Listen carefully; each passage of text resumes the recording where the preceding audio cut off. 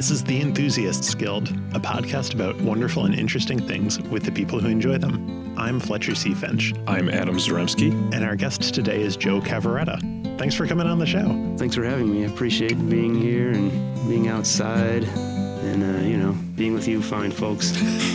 Adam, can you tell us a little bit about why we wanted to have Joe on the show?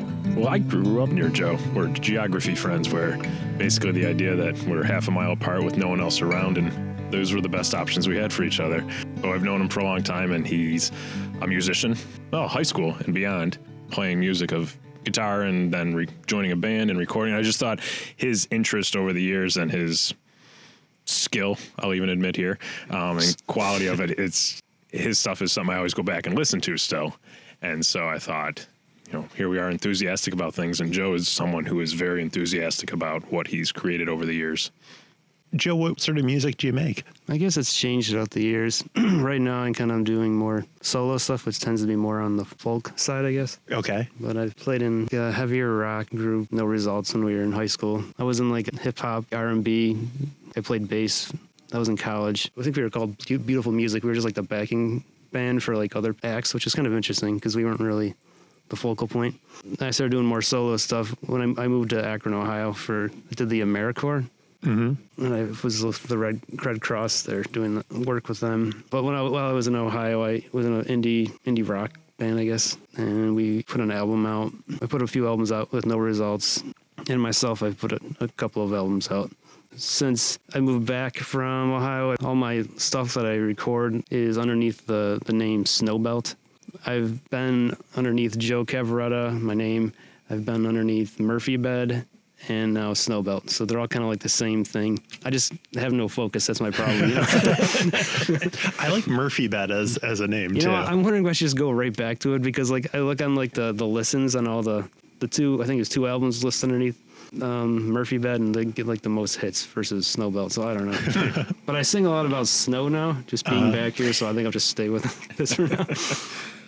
I mean, I kind of know how you got started, but you can tell the listeners how you got interested in performing, doing, playing guitar and beyond that.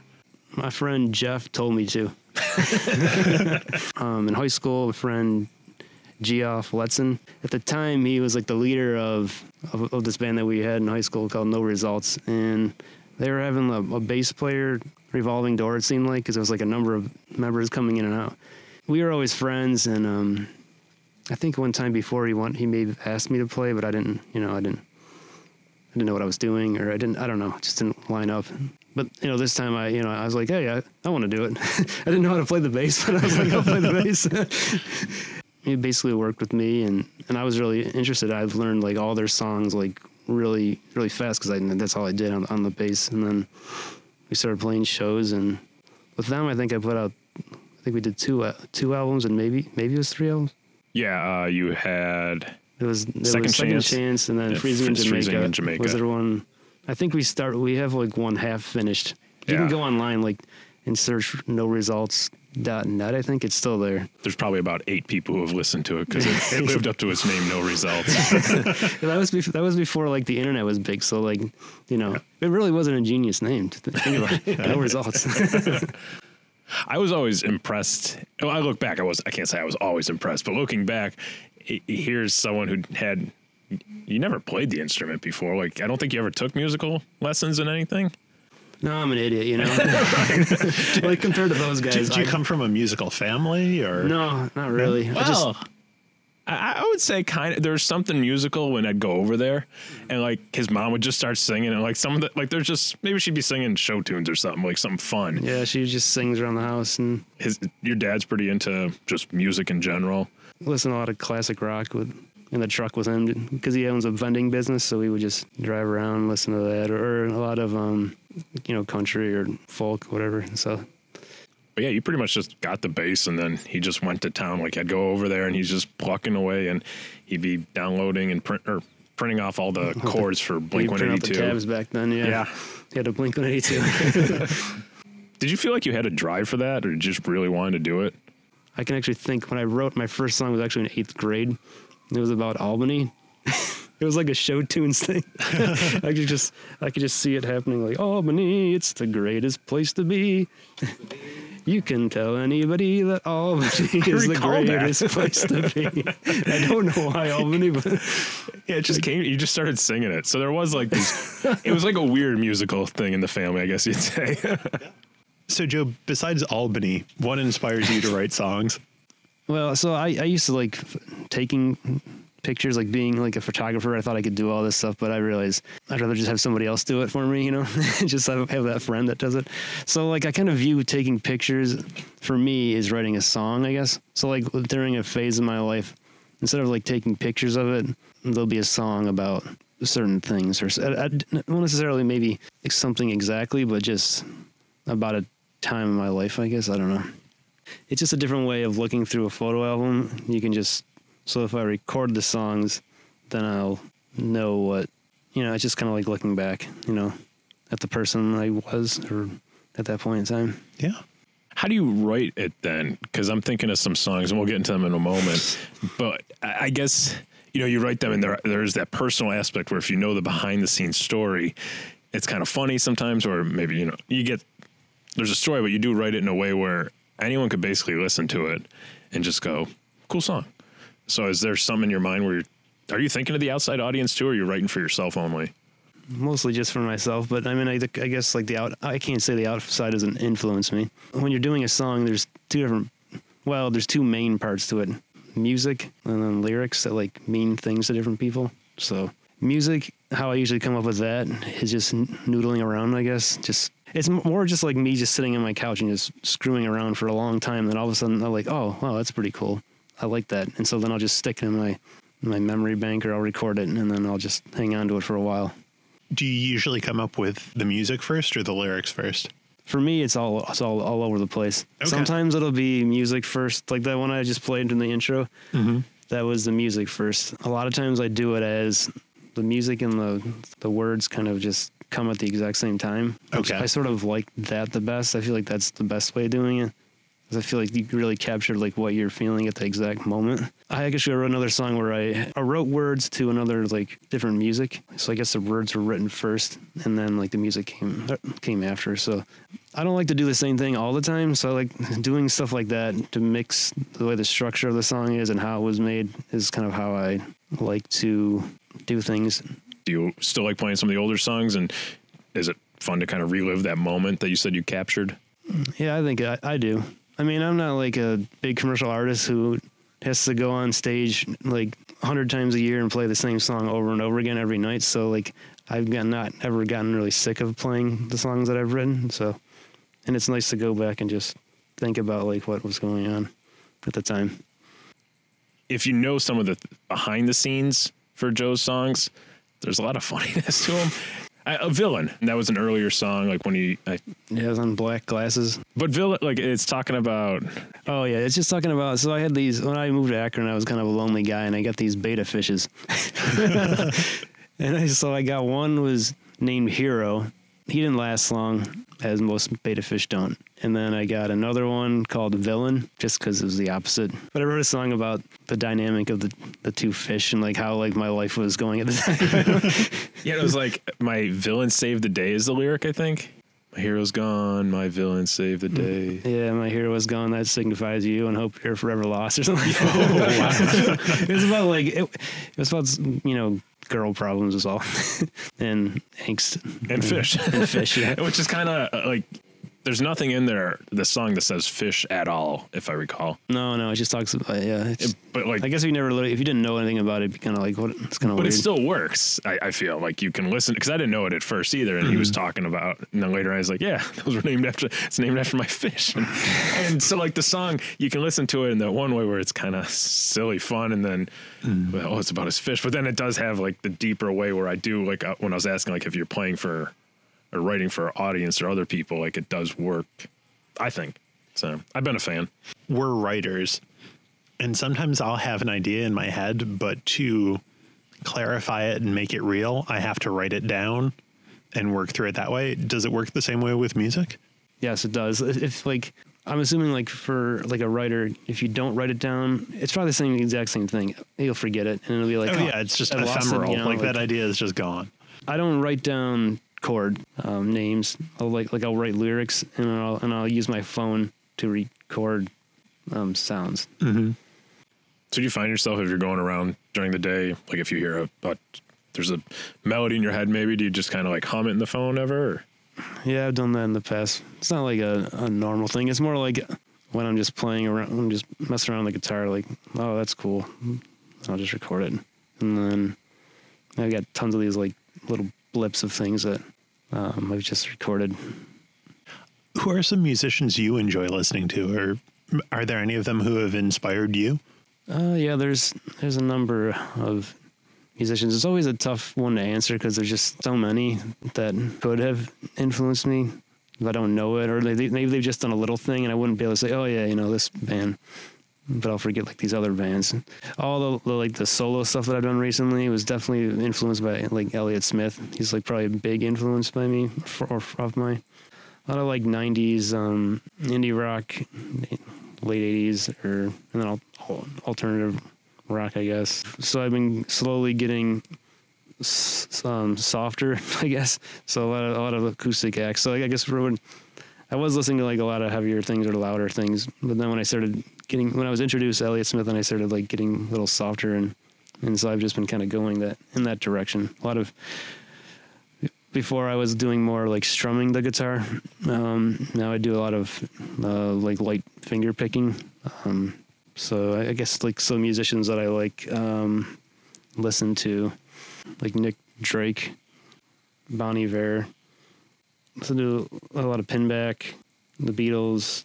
Actually, since the pandemic, I've been listening to a lot of Phoebe Bridgers and a lot of like what she's been doing and her different musical things that she's done. When my wife Dee Dee, we went to the Adirondacks recently, and I feel like all we listened to was Iron and Wine and Bill Callahan, just through the mountains. It just kind of fit, so it was pretty cool. I love that when you're in a place and there's just something about it that evokes certain music, and then later that music will evoke the place for you too. Yeah, so like we actually saw Bill Callahan when we were in Paris around like a year ago. I wasn't like really a huge fan when I saw him. Like I didn't not like him. I just didn't like listen to him more. But it was pretty cool just going there and being like the only like very few English speaking. So it was cool just being there and just listening to him singing in English. I never would have thought like he would have gotten I think it was like a double or triple encore. It was pretty cool just to be in that room at the time. Just kind of the excitement of the whole crowd. Yeah, it was good energy and it was a good time. It sounds like an evolution thing almost for you. I mean, the early years, there's when we're in high school and there's Blink-182 and Green Day, and you're kind of playing this 3-chord. Yeah, it was fun. Like I still like punk rock. Like but it just sounds like as you've maybe like you're playing it, but then as you're listening to different musicians, maybe you're changing. I don't know, maybe not, but I'm turning old. I'm getting old. I probably like a young kid now. I'd be listening to like the stuff that I do and be like, oh, it's just an old man playing soft, quiet stuff. But I don't know. Because I don't know what do the kids listen to now? Probably something like really fast and upbeat. I don't know. Going back to Joe, like a lot of those life moments, just capturing $10 in a bottle of wine. That's one of Joe's songs. Yeah, it was about. I used to play at a wine bar and I would get paid $10 in a bottle of wine. I remember I told my boss at the time. And he's like, Joe, what are you, a gigolo? And I'm like, I think I'm gonna write a song about this. That was it. And it's a good one, Yeah. Was it $10 in a bottle of experience. Wine? That's my. I had a writing instructor who always said, if you want to write well, you need to be concrete and specific. And $10 in a bottle of wine, that is both concrete and specific. But it was like capturing a moment too, where you were at in your life, because you're. Oh yeah, because I was doing those wine bars like every week, sometimes multiple times during the week. That was a fun time. I like that. I mean, I like those songs because it just reminds me when I was young, And I mean, not that I'm old necessarily, but I was younger and it was. We're getting there. Yeah, I guess. Yeah. Just felt like it didn't matter. Like if I was only getting paid $10 in a bottle of wine, it was just it was a great time. I didn't really care. And you've written some other songs too, traveling songs. We've been on the road together doing some trips, and it's kind of like the moment it would capture you, I guess. And yeah, traveling songs. I guess like I should mention. So I'm gonna do this album at some point. I will do it. Since I've been back, I've not written anything. This will be album number 4 on your own. Like solo stuff, you mean? Yeah. So I have Black Glasses that I did. I did Market Street. Then I did Misinformed by the Misinformed. Then I did Long Day. Was that the Snowbelt one? Yeah, so Long that was Day. so that's 5 or 4, and then at the same time I was doing Northern Spy. I recorded an album for them. I think at that time I was doing Northern Spy and mine at the same time, and I kind of burned myself out, and I just kind of don't want to. Like when I go back to that microphone, I kind of get weird, feelings. But I actually have like probably 2 albums worth of material that I haven't recorded, but I'm only going to do the one because I've been with Snowbelt since I've been back in Buffalo area. We had basically an album's worth of material, and we were going to record it, and then a lot of the people just kind of moved away, so it just never happened. But I've been playing with another guy with Snowbelt, the same bass player. His name's Dan Taylor, and we've been working on another album. And those songs, there's 12 songs. I took a year in 2019, and I wrote a song a month about. That was like my thing, because it goes back to like me taking pictures like with songs. So that's every month. I was doing real good until probably when the fall hit, probably because I went to Europe and I was more focused on that. But I did get some songs out of that. So it's still going to be 12 songs. Just the last one is not going to have anything to do with that year at all. So. And now with Snowbelt, like you said, you have Dan Taylor doing bass, but you've done some of these other ones kind of like recording almost. You've done almost everything, like the instruments, whether you're doing computer, like drum beats, I think, or yeah. So there's Black Glasses and Market Street I did by myself. Misinformed by the Misinformed and Long Day I did everything except for I had some people help out. I had Mike Jeswald, he was the drummer for No Results. He did the drums on those. I had Nick Gunner. He was also in Snowbelt at times, but he played. Him and Kate Gunner, your sister, played on a track or 2, I can't remember. And then Janae Houston, she was when I was in Northern Spy, we co-wrote. She was basically the leader, and I was kind of like I sang some of the songs, but we like co-wrote, but she did most of the writing. So then she helped out on some of the last album I did, Long Day. Yeah, so I mean, I've been doing most of the different tracks. I really enjoy like the process of recording it, which is strange because I also don't enjoy it at the same time. I don't like. There's just a lot of tinkering around. It just takes forever. It just drives me nuts. At times, I'm sure like when you're trying to mess around with your mics and stuff like that, it just drives you crazy. It's the same kind of thing, but like I'm usually just doing it by myself, so. I got to put the mic here, and then I got to hit the thing. I'm like, oh, no, that's not right. And turn it around. Yeah, because you're on your own. You can't just say, hey, did that work out? Hey, did that work out? And it's you figuring it all out. Yeah. Yeah, I remember in your one apartment, your first one with the Murphy bed, like you would have just been sitting in the little corner. Yeah, I did it in a corner, in a closet. Like my best work is in these little tiny spaces. Now I got a house and I can't do anything. You have too much room.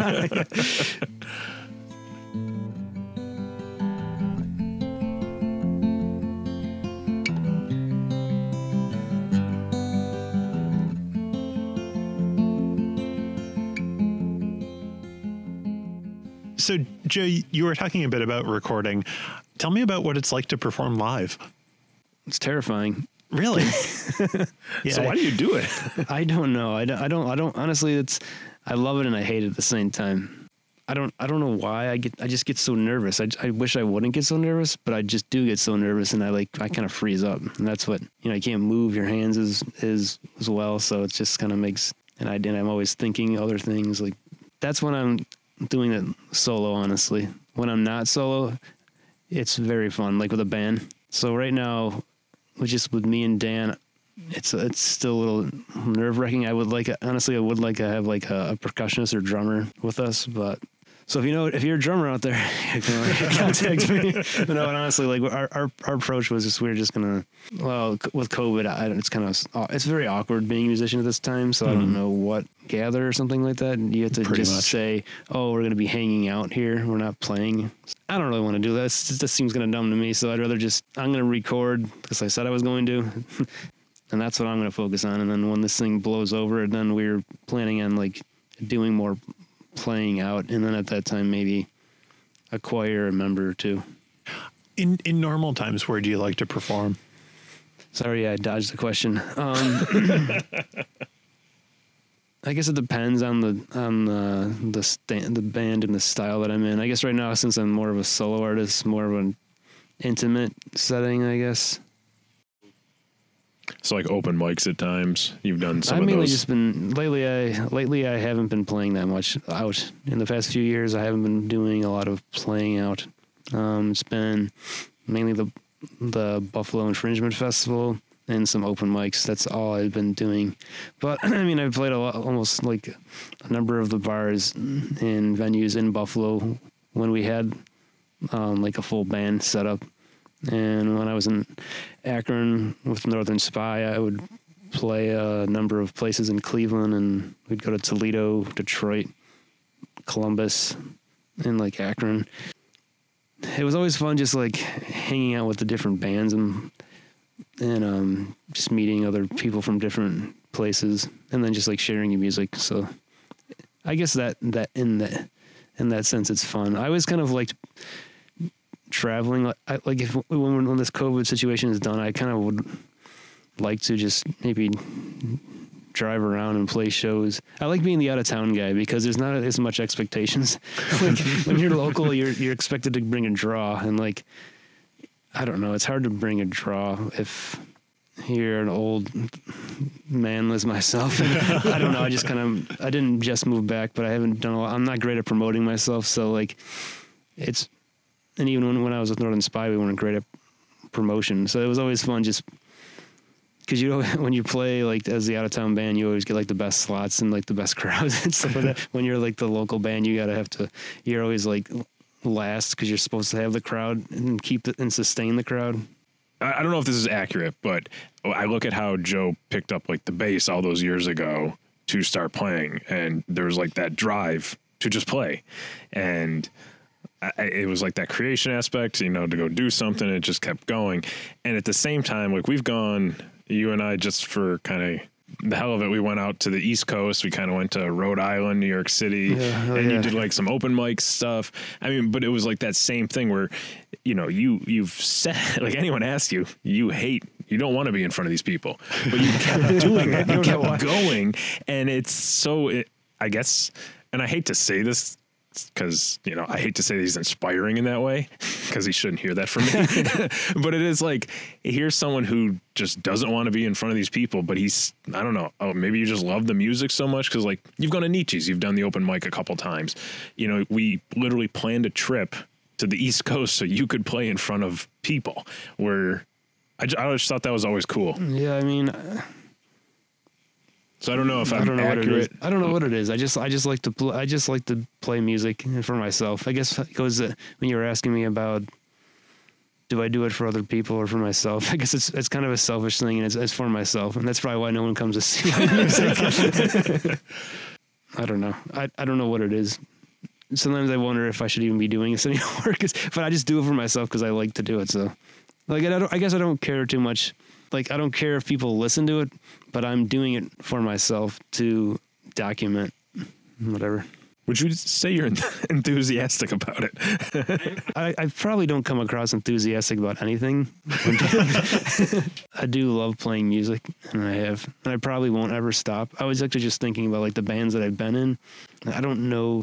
I'm still like the only one that's still going out and doing it. And I don't know if just because I'm an idiot or like, I don't know what it is. I don't know if I'd say idiot. I think that's that drive again, because it's you probably are. And like, you know, just life happens where people can't do certain things, but you've still, like, even though you move to another city or you come back and get married, buy a house and stuff, it's still like that's something you have. I don't know if you have to do, but you want to do. It's more of like a therapeutic thing, I guess. You can just kind of go to another place and just start temporarily, I guess, just start forget where you're at that moment. I don't know. So both Fletcher and Joe were at my wedding, and Joe actually performed at my wedding because he gave the best man speech, but you did it playing the guitar too.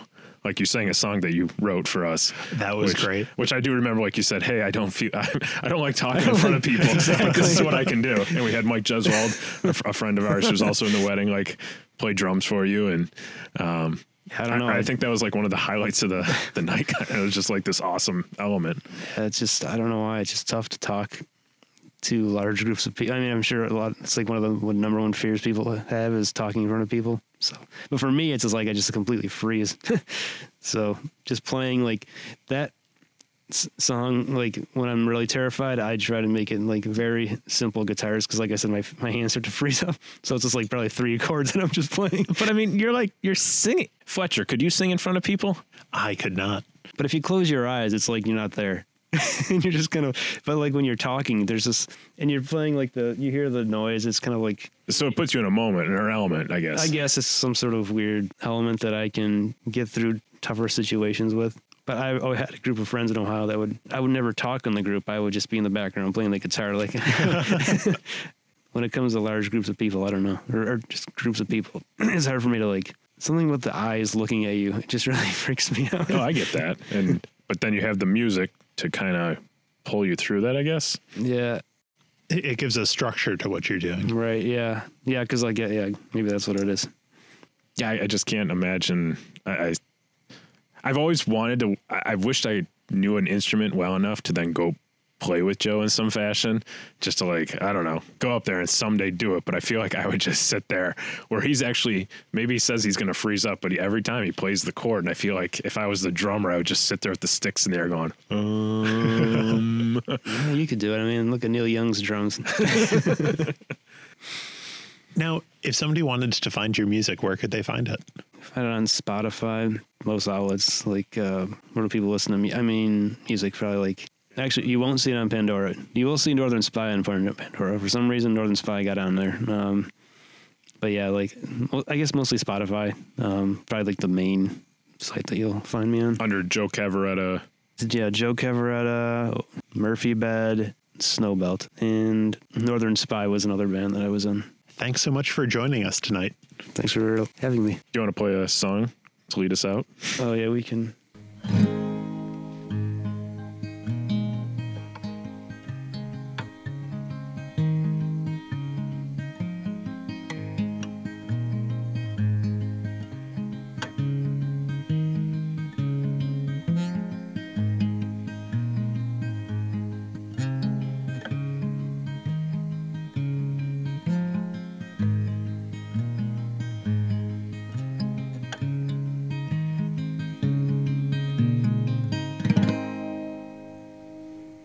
Thanks for listening to this episode of The Enthusiasts Guild. You can subscribe and hear all of our episodes through your podcast player of choice. Find us on Facebook at The Enthusiasts Guild, on Twitter at Enthusiast Guild, or contact us at enthusiastsguild@gmail.com.